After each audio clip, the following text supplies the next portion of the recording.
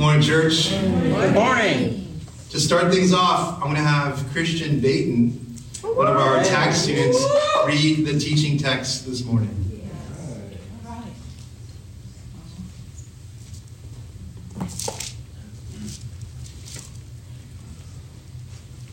The teaching text is as follows. In the same way, the Spirit helps us in our weakness. We do not know what we ought to pray for, but the Spirit himself intercedes for us through wordless groans. And he who searches our hearts knows the mind of the Spirit, because the Spirit intercedes for God's people in accordance with the will of God. This is Romans 8:26-28. Great. Thank you. Word of the Lord. Awesome. Thank you, Christian. Awesome. Well, good morning, church. So good to be with you this morning. If I haven't had a chance to meet you, my name is Zach, and along with my lovely wife and team, we lead this campus. Welcome to church, and we just hope that you feel, and I say this, but I really mean it and sincerely mean it, we just hope that you feel seen, known, and loved, not only by our community, but more importantly, by God. Glad you're here today. Today we continue in a teaching series on prayer. Everyone say prayer. Prayer. Prayer is crucial. My mind is exploding with just like where to go about prayer, just at the top. But I would put it this way: it links us with the source of life. Without prayer, we will disintegrate. Let me put it that way. And so my main point, just to jump in, my main point today is that God wants us to know, He wants you to know that we can pray under the influence of the Holy Spirit. We can pray underneath His love and care and direction and perfect knowledge even. Perfect connection with the will of the Father. We can pray with this power. How is this possible? Through the Holy Spirit. How does this happen? Well, today I want to talk about this topic. But before we jump in, I want to remind you that we are in the middle of 40 days to Easter. A journey, we're calling it a journey of prayer and consecration. This is a journey together as a community as we approach the cross and the resurrection. And we're doing this as a church family, but we're also doing this with thousands and arguably millions and millions of other saints around the world. And it's a beautiful thing as we kind of orient our lives and our hearts to this incredible thing, the center of creation, the center of history, the cross and resurrection. And so if you haven't jumped in on this journey, that's okay. But I just want to encourage you, today is the day. Okay? Like, today is the day to jump in, and even if you're a little bit late on it, it's okay. What this journey looks like, I didn't really get to talk to you about this because we just jumped into the series and prayer and consecration. But we did a lot of prayer and seeking after the Lord. What do you want this Lent season to look like? And we feel like God put on this like directional kind of thing where we look up, we look in, and we look out. And so much of the world that we live in is vying for those things. Don't look up, look down at your phone. Don't look in, everything's external. Don't look out, just worry about yourself kind of thing, right? But there's something really countercultural that I think God is inviting us into. And so just practically looking up is we just would invite everyone to pray 3 times a day. It could be for 10 seconds or 10 hours. Maybe not 10 hours because that doesn't work out math-wise. But 3 times, just morning, noon, and then before you go to sleep. Man, if you start to do this, it will nourish you even more than the food you eat those 3 times. And one way we do that is that we have a Zoom meeting at 6:30 in the morning. Many of you guys have joined. Just for 30 minutes, we come together as a community and we pray. And I want to encourage you to do that. If you haven't done that, just as a pastor here, I want to encourage you to do that. It is worth the effort. Just wake up a little bit earlier and start to feel sort of like nourished from the inside out and for each other. And then we look in, and by the way, if you want to join that link, it's on our website, onechapel.com/prayer. Our link's right there. And we look in, and so we're also fasting. Many of us have been fasting. There's been some radical fasting. One of our own did a water fast for 21 days. She should be up here preaching, probably. But maybe it's something else. Maybe it's social media. Maybe it's just a day. Maybe it's something else. And so we're looking in and we're consecrating ourselves. And then we look out and we're contending for our region. How many of you guys know that there's some contending that needs to happen for our city, for our state, for our nation, for the world? So we look up, we look in, we look out. And so I don't want you to miss this journey. And I want us to be expectant. I am so expectant for the joy that God has for us for this Easter Sunday. It's not just this annual thing, all right, next, but it's something that God is really doing, I think, with the church in this cultural hour. And so I would love for us, and I'm kind of like forecasting, I'd love for us as we get to Good Friday to look back on our 40 days and say, I was this, I was blank, okay? I was contending for something. I was praying for something. I was looking for deeper connection. I was looking for freedom. I was praying for my child, whatever the case may be. And now, on the other side of 40 days of pressing in, I'm seeing breakthrough. I'm seeing more hope in my life. I'm seeing connections or things like that. And so I hope this has a deep resonance for you. Part of me wants to start off with a story and just, get your attention that way. But I think that this is more important. I think it's really important that we do this. There's power in unity. And when we lean in and we're intentional, something powerful begins to happen. And so it's a heartbeat that's like, God, I don't even know how, but I am after you. I want more of you. I'm hungry for you. And I'm consecrating myself. I'm putting away the sweets of the world so that I can experience the sweetness of your presence and of your will and of your goodness and of your word. We're joining in with the world, the church worldwide. This is a heart of devotion that we're after. And so maybe that's your heart. Is that your heart? Maybe that's your heart. And that's awesome. Maybe you've had moments of that. Maybe like micro moments where you're just like leaping. Like, I too want more. And I believe that that's the case for you guys. You guys are here. I want more of you. Over the last several weeks, maybe you've had these moments. But if you're like me, y'all, you've probably run into a problem as you've pursued these things. And whether you've been on this journey or just in Christianity in general, maybe you've found yourself in a problem when it comes to prayer. Like, prayer is sometimes hard, right? I mean, am I the only one?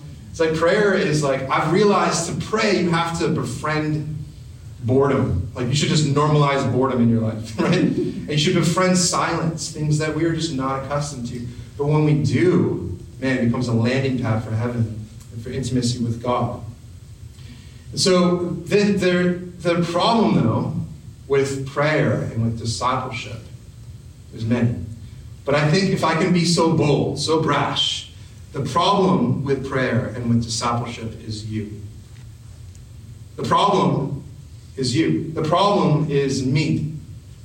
There is a fundamental sense of self that we have to get rid of. We just have to get rid of it if we actually want to live in the potential and prayer life that Jesus prophesied and prayed to the Father that we would have. There's a false sense of self, a false identity even, that we need to get rid of. And we need to trade that for our truest identity. Everyone say truest identity. Truest identity. So I'm just kind of walking down Main Street with this one, all right? The problem is you. The problem is me. But I think this is important to address. Yeah. So last week, I was coming out of church, our church service, and I was just walking my mom out, and she's like, being mom, if you haven't met my mom was awesome, come meet her. She's just like, hey son, how are you? How are you, son? And I was like, oh mom, I'm good, busy, life's crazy, a lot on my plate, there's a lot going on, but I'm good. And she was like, well son, I guess that's what they call adulting. And I was like, yeah, that's what they call it. I was honestly like a little bit offended, like just a tiny little bit offended. I'm like, Mom, I'm helping a spiritual community walk through life, through the highs and lows of life itself. Okay, this is more than adulting. And she was just smiling at me. And but I was like, you're right, Mom. I do have a lot of maturing to do. I really do. And so I was like, you're right. But then I started thinking about this idea of adulting. You guys ever heard that term? Like, I'm adulting, right? Especially millennials. It's like, oh, we're all adulting. 37 years old, still adulting. But, so I was thinking about adulting, and I was like, man, yeah, that's true. I do need more of that. Like, like I do need more adults in my life. But then I also thought about how there's like this shadow side or this dark side to adulting. There's like this negative thing about adulting as well. We tend, and especially when it's connected to our identity. And so track with me here. I think we tend to base our sense of self. Like, if I were to say, who are you? What is your identity? How would you answer that? I think a lot of times we base our sense of self and our identity on, let's call it adult concerns. Okay? Henry Nouwen, who I love, author and prolific theologian and just contemplative, he proposed that there are 5 lies of identity. Okay? 5 pervasive lies of identity. So, in essence, he's saying, who I am, this is for you to think, who I am, my identity, is based on what I have. If I have all this stuff, then that sort of, my identity is attached to those things, and it qualifies my identity. It validates my identity, what I have. The second lie is what I do. If I'm a mother or a father, if I'm a pastor, or if I'm an executive, or if I'm an artist, or whatever the case may be, it's like, that's who I am. The third one is what people say or think of me. It's like your community, or think of social media. That's a huge microcosm right there. It's just like, as long as people think whatever they think of me. It could be actually good things or bad things. And then with that is the fourth lie is my worst moments. I am who I am is based on my worst moments. And I think that is often connected to shame. It's like, I could have done that better. Like, why? That's who I am, because I did that. But that thing happened to me. That thing happened to me. That's my worst moment. This is who I am. And lastly, who I am is based on my best moments. And this is maybe, if I can be so just clear and blunt, it's just like maybe pride. It's like, look at all the things I've done. This is who I am, right? Just riding on the peaks of our life. However, those are all 5 false conceptions of our identity. And maybe you could relate to one of those. If you're like me, you can relate to all of those. It's constantly, we have to shed this false sense of self. If we're depending on these things, we're not going to really depend on God as much, because this is our metric. The gospel teaches us that our truest identity, who are you? What is the realest, truest part of you? The truest part of who we are is based on our relationship with God as his child. And I think we know this. If you're like me, I think, I think I'm wrapping my mind around that. Maybe not, and that's okay too, but we need to allow that to sink deep into our hearts. We would be transformed if we just allowed this to sink into the corners of our being. Even Jesus lived out this childlike dependent identity. God, Jesus, lived out this identity. Everything that Jesus did was birthed from this position, this priority in his life, and prayer life. If you read through the scriptures, you can tell he couldn't conceive of himself outside of his relationship with the Father. I just do what I see the Father doing. And he didn't conceive of himself outside of the Father, his relationship with the Father, and he also couldn't conceive of himself outside of the influence of the Holy Spirit. So the invitation is that we shouldn't either, right? Yeah. I want to just kind of make a case that this is the posture of prayer that we need to take on. It's from his adopted child. We get to live out inheritance from this place. We get to call down the truth and beauty and goodness and redemption of heaven. And it's from this co-heired position with Christ. We are children of God, praying to the Father, just like Jesus. And it is by the hope and help of the Holy Spirit. Amen. These are all connected. So, before we jump into the teaching text that Christian so eloquently read, I want to give a little bit of context. That's going to be our key text. So feel free to turn there. Romans chapter 8, verse 26 and 27. And we're going to dial in on that verse. Man, that verse, I've been chewing on it all week, and there's so much there. And so we're going to try to unpack a few of those things in that passage. But before, a little context. So the Apostle Paul, you probably heard of him, he's writing this letter to the church in Rome, where there's a lot of division in this church community in Rome. There's a lot of division going on. There's a lot of theological misunderstanding, and there's a lot of suffering going on. So Paul is writing with this intention to provide this Christian community, not unlike our own community, with direction, encouragement. He wants to encourage their hearts, their soul, their intellect, and he wants to provide them guidance. And so in chapter 8, the whole section is about, if you read through chapter 8, and I highly encourage you to on your own, but you'll notice a motif, you'll notice a theme, and that theme is hope. And it's hope as children of God. Do I really live my life knowing that I am a child of God? My kids walk around and that's the only way they live. That's the only way they get stuff. It's like they know that their identity is I'm his father. I'm her father.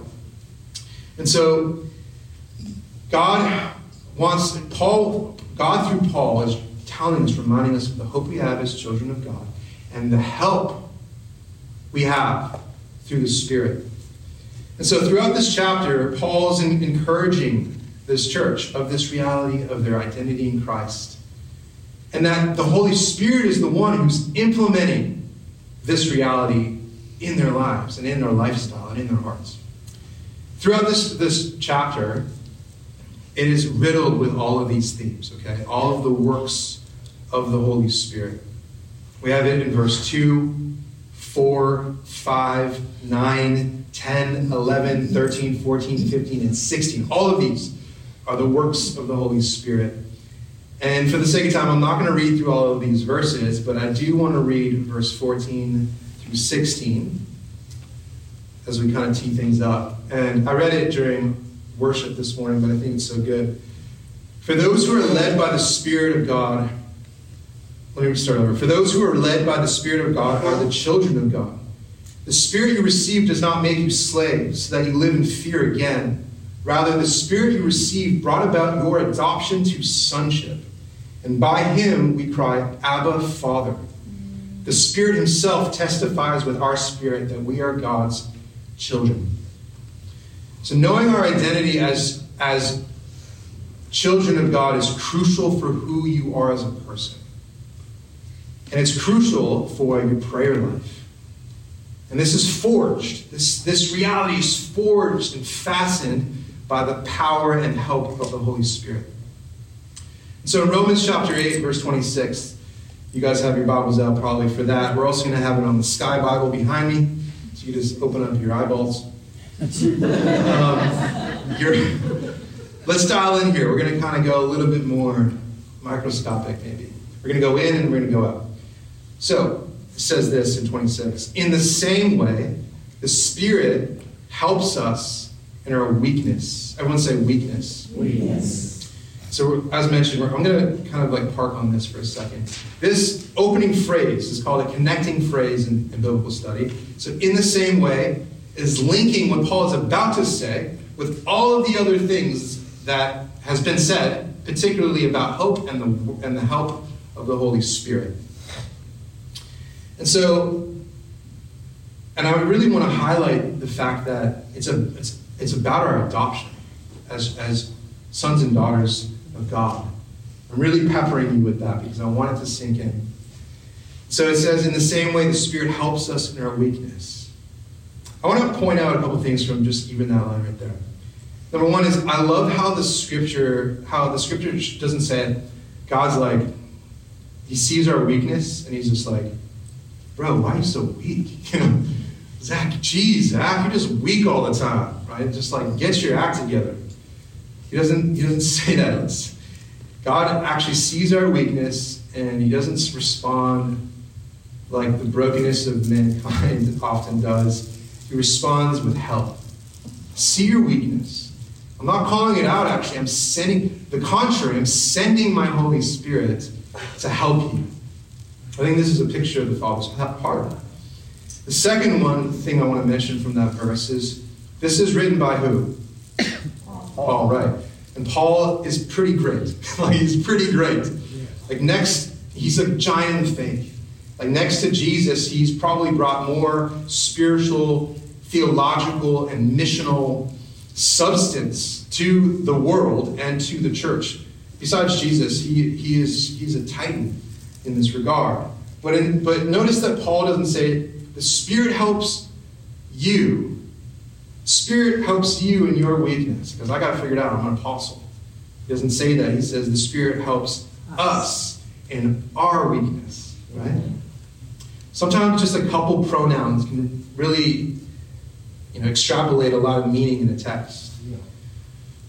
So Paul is in touch with his weakness and his helplessness. I don't know, sometimes I'm like, am I even in touch with my weakness? Like, are you guys in touch with your weakness? Sometimes God allows, somehow, in his goodness, he's sovereign, but he allows affliction to happen. So we can kind of be dislodged from comfort and self-reliance. And then we can come to a place of weakness, and then it energizes our whole position in prayer life. And Paul was in touch with these things, and I think it's, in many ways, it was because he was in touch. Paul was in touch with his childlike identity with God. I think these things are very much linked together. So I just love Paul's example. This passage is reminding us to depend on God like a child and to pray to God as our Father. In Christianity, there are a lot of paradoxes. To live, you must die. To truly be filled, you must give. True authority looks like serving. And there's another one I want to point out for our purposes today, and it's strong Christians are the most in touch with their weakness. Strong Christians, the paradox, are most in touch with their weakness. In 2 Corinthians chapter 12, Paul, he talks about how he got a word from Jesus. Jesus spoke to him. And he got this word. And he quotes Jesus in 2 Corinthians. He says, my grace, Jesus speaking, my grace is sufficient for you. For my power is made perfect. It's complete in weakness. In his book, A Prayer Life, Connecting with God in a Distracted World, Paul Miller, awesome book, especially if you want to learn about just prayer. I'm getting a lot of material actually from this book. Paul Miller points out, strong Christians pray more because they have a clear sense of their own weakness.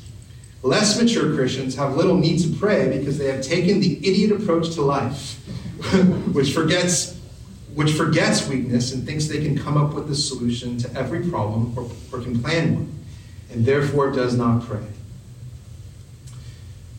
When we embrace weakness and this childlike dependence on God, it actually, as mentioned, it motivates something from deep within us. It energizes our prayer life. So let's continue in Romans chapter 8, 26b, and B just means like the second half of that verse. We do not know what we ought to pray for, but the Spirit himself intercedes for us through wordless groans. And he who searches our hearts knows the mind of the Spirit, because the Spirit intercedes for God's people in accordance with the will of God. So there's a lot of things to unpack here, and we're probably not going to be able to touch on everything. But the overarching message and thrust of what the Apostle Paul and the Holy Spirit wants us to know is that he wants to encourage us in our weakness to pray. We should pray. And that the Holy Spirit is here to help us. Okay? And so I want to point out other things. It's just so good when we read Scripture to just point out doctrine, I think. And so I want to point out that another reminder from the Scripture here and from this verse, that the Holy Spirit is a person. Okay? He's a person. He is the third member of the Godhead, Father, Son, and Holy Spirit. He's not an impersonal force. I know most of you guys know this, but maybe some of you don't. That's totally okay. That's what this is for. He's not an impersonal force. Only a person can pray for you. Right? We see that from the text. And so it also shows that he's distinct from the Father. He's praying to the Father, right, on our behalf. Isn't that incredible? Let your hearts be stirred by this. So if you're struggling with prayer, be encouraged that the Holy Spirit is with you if you believe. Jesus is Lord. He is with you. He is in you. And he's even praying for you. Isn't that incredible? And so let's explore this mysterious part in the middle here, verse 26b. The Spirit himself intercedes for us through wordless groans. So if you look at my desk in my office right now, I have a lot of Bible dictionaries and commentaries out about this. And so I've gotten like a snapshot of the landscape of the theological consensus about this. But I do want to tell you that this passage in Romans is often, not all the time, but by scholars, is often linked with a heavenly language. Okay? This is linked with praying in the Spirit, where we're praying underneath the influence of the Holy Spirit. That much is true. We're praying with the influence of the Holy Spirit. He's taking our groans, this wordless sounds, and he's praying in perfect will to the Father. And so this has been linked with our prayer language, and also known as speaking in tongues. And so if this is alien to you, just know that that's okay. I actually grew up not with any of I didn't grow up as a continuationist, as the gifts of the Spirit continue. I grew up with the context that it had ceased, and that Holy Spirit does all of his work through the Scripture, basically. And I got to realize that, and more than that, I'm not trying to relegate it too much, but that the gifts had ceased. And I had some incredible awakenings, and I just had a longing in my heart, I know that there's more. I had a hunger. I didn't really understand it, and I'm still learning about it myself. But I had a hunger for more, and some incredible things started happening in my life. And I might share a few of those things in the future. But I just want to mention that this text has been linked to speaking in tongues, or praying in the Spirit. In 1 Corinthians chapter 14, verse 2, it says, "For he who speaks in a tongue does not speak to men, but to God. For no one understands him. However, in the Spirit, he speaks mysteries." As I speak in tongues, and it is wonderful to me. It's just, and I get it, because there's in the charismatic movement or in Pentecostalism, all that stuff, there's been a lot of weird stuff. It's just weird. Let's just call it for what it is. People calling the Holy Spirit the Holy Ghost, just freaking out all the kids and stuff. It's just not a good idea. Because there's certain things. It's let's contextualize this, right?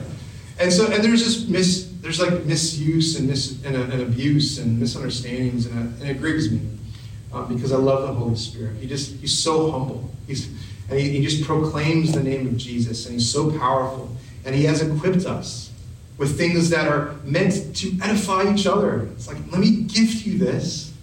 Let me give you loving, it's empowered love to edify all those you live in community with, to glorify Jesus, and to shine light into the darkness. And so I pray in tongues all the time. Rachel probably rolls her eyes at me because I'm not always praying in tongues in the house, and singing in my prayer language and stuff like that. And honestly, if I could just be real with you, I think that for me, it's I can literally feel a substance of it's scaffolding in my soul that's building me up from the inside out. It's a beautiful thing, and it's biblical. I was a missionary. If you didn't know, Rachel and I used to be missionaries with Youth with a Mission. And one time, we were about to get ready to go on a mission trip to Thailand, mixing up Cambodia and Thailand. And tragically, my little sister had passed away just 4 weeks before we were meant to go on this mission trip. And I was praying through whether I should go or not, and I felt like God said, "You can go. You should go." And so even though it was super hard and I was grieving a lot, I led this team to Thailand and leading devotionals and trying to serve a family that had adopted children with HIV, and just serving them and loving them, sharing the gospel, cleaning up, pouring cement, all that stuff. But I was grieving a lot. And I had a roommate. I was engaged to Rachel at the time, so we were obviously not in the same room. And I had a roommate. His name was Colby. And he said that I had woken, so the next morning, he said, "Bro, you woke me up last night in your sleep." I was like, "Oh man, I'm so sorry. What happened?" He was like, "You're praying in tongues in your sleep, And I opened my eyes, and I saw Jesus standing at your bedside. And I remember just being so moved, are you serious? And it wasn't because I was speaking in tongues, because that's more spiritual or something like that. I think I was just praying, I need you, God, right? Just wordless groans kind of thing. And then Jesus, in his compassion, comes and just stands over me, giving me comfort. Speaking in tongues is a beautiful thing. And it links us with something, with God. Actually, I'd love to just give you 3 biblical ideas, right? Real quick here. About speaking in tongues or praying in our prayer language. So the first one is, it's God's idea, okay? It's God's idea. Jesus, in fact, was, not only is it in the scripture over 30 times, but it's Jesus who first introduces it to the scripture, in the scripture. So when did speaking in a prayer language or speaking in tongues first come about in the scripture? It was out of the mouth of our Lord Jesus Christ. Mark chapter 16, 17, he says, "And these signs will follow those who believe. In my name," hearkening back to last week, "in my name they will speak with new tongues." This is Jesus' idea. Number 2 is this biblical idea from the scriptures. It's a gift that has been given to us, to the church, by the Holy Spirit. And it's been a gift since the conception of the church itself. It was birthed when the church was birthed. So this prayer language took place when the new covenant started to come alive and started to cross into our world. And when the church was birthed. And so also it's significant, I think it's really significant to mention that this was, so in Mark 16, Jesus is prophesying about the future, right? He's saying, "And these signs will follow those who believe." And so this is the first sign that was fulfilled by the prophecy of Jesus. So it's just there's significance with that. Not to mention in Acts 2, when the Holy Spirit comes, right? I love Acts 2. When the conception of the church, it's marked out with what? It's with speaking in tongues and this gift. I find that there's a lot of meaning to that. And then lastly is it builds you up from the inside out, as I was pointing out. It's like scaffolding. It edifies yourself. Speaking in tongues in this prayer language is the only spiritual gift that the scriptures explicitly say is for you. Every other gift is for you to work out, to serve, and to love others. And yes, speaking in tongues, and there is different types, and I wish I had more time to talk about that. But the scriptures teaches us this is a gift for you. So use it. Let's get some scripture for that. Jude 20. "But you, dear friends," this is the brother of Jesus, "but you, dear friends, by building yourself up in your most holy faith and praying in the Holy Spirit." 2 Corinthians 14:4. "A person who speaks in tongues is strengthened personally. But one who speaks a word of prophecy strengthens the entire church." I wish I had time to just preach on 1 Corinthians 14. Prophecy is more desirable. It seems more effective for the edification of the church. But he's still lacing that in there. It strengthens you personally. How many of you guys need some strength? At least I know I do. Maybe there's a releasing of this prayer language that can help with that. It evokes the presence of the Holy Spirit. And there's many people. It's not just this Pentecostal thing. I was listening to an interview of Unbelievable Radio of N.T. Wright being interviewed, and he's Anglican, and he's just talking about it. It evokes the presence of God. He's a quiet charismatic, is how he puts it, but it really does. It's also like a launching pad for the outflow of Holy Spirit's influence from the inside. How many of you guys know that God's inside of us? He dwells inside of us. And so it becomes a launching pad for his influence and for his power and for his presence. And I also want to just caveat, qualification. You're not more spiritual if you operate in the gifts of the Holy Spirit or if you speak in tongues. It's not like you're an elite Christian or anything like that. Honestly, if you want to talk about a metric for spirituality, It's how well you love. It's how well you forgive. It's how generous you are. It's like those are like the true metric of spirituality. If you look at 1 Corinthians all the way through, it's loving. Are we loving? That's spirituality. But the gifts help. They're empowered love. And so I want to just give you this list. This might be helpful. The Father intended it. Jesus prophesied it. The Holy Spirit enables it. And the church releases it. We're going to move to a close. We're going to call the band up. So I hope that you're encouraged. You know, it's good to sometimes tackle these. Like a lot of times in the past, we would talk about subjects like this on like a Wednesday night. But man, it's scripture and it's so good. And I think the key here is that even if you haven't released your prayer language, received or released your prayer language, God, I think the main thrust of what I want to put out to you guys is that God wants us to know that we can pray under the influence of the Holy Spirit. And when we do, we get to align ourselves. Man, how many of you guys need some alignment? I know I need alignment. My world's crazy. I need alignment within me, around me, with the perfect will of the Father. The Holy Spirit makes this happen. And we do this through posturing ourselves and reflecting and positioning ourselves in a childlike, dependent identity, our truest identity. So that's the point today. I hope that encourages you today. We're going to enter into some time to respond in worship. You know, it's we kind of had our thinking hats on maybe a little bit for the last 20, 30 minutes. But I'd love for us to holistically enter into response time. We are mind, body, soul, and spirit. And let's just kind of continue. It's just like continue with a posture of prayer and worship. As we do, though, I want to tell you a quick story. So this weekend, I have a 4-year-old. His name is Judah. And he was sitting on my lap.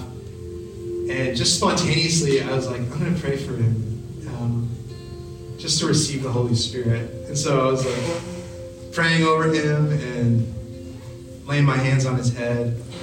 Scriptures teaches us to lay hands. And he was like boiling over with energy. And then I just started to pray over him. And then he was just like, but it was like a good kind of like thing. And I could tell like there was a peace and a joy and like a mystery and a wonder, I think, that took place. And he was just like looking at me.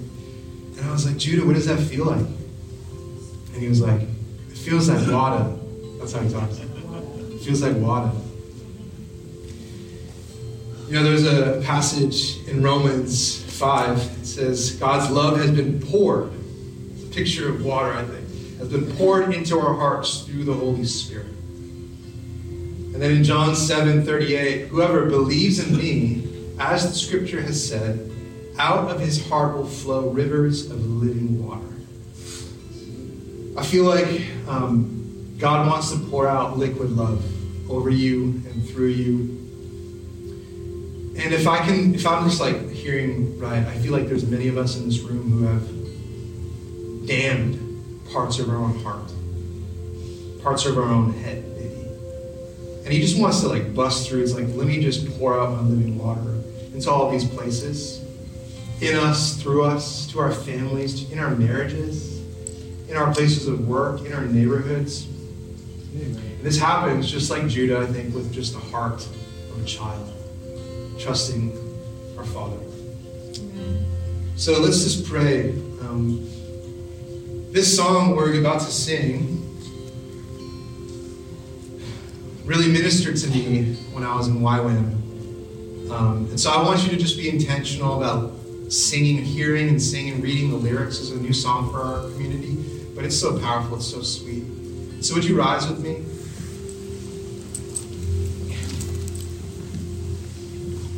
And we're going to worship God together and allow the Holy Spirit to minister to us.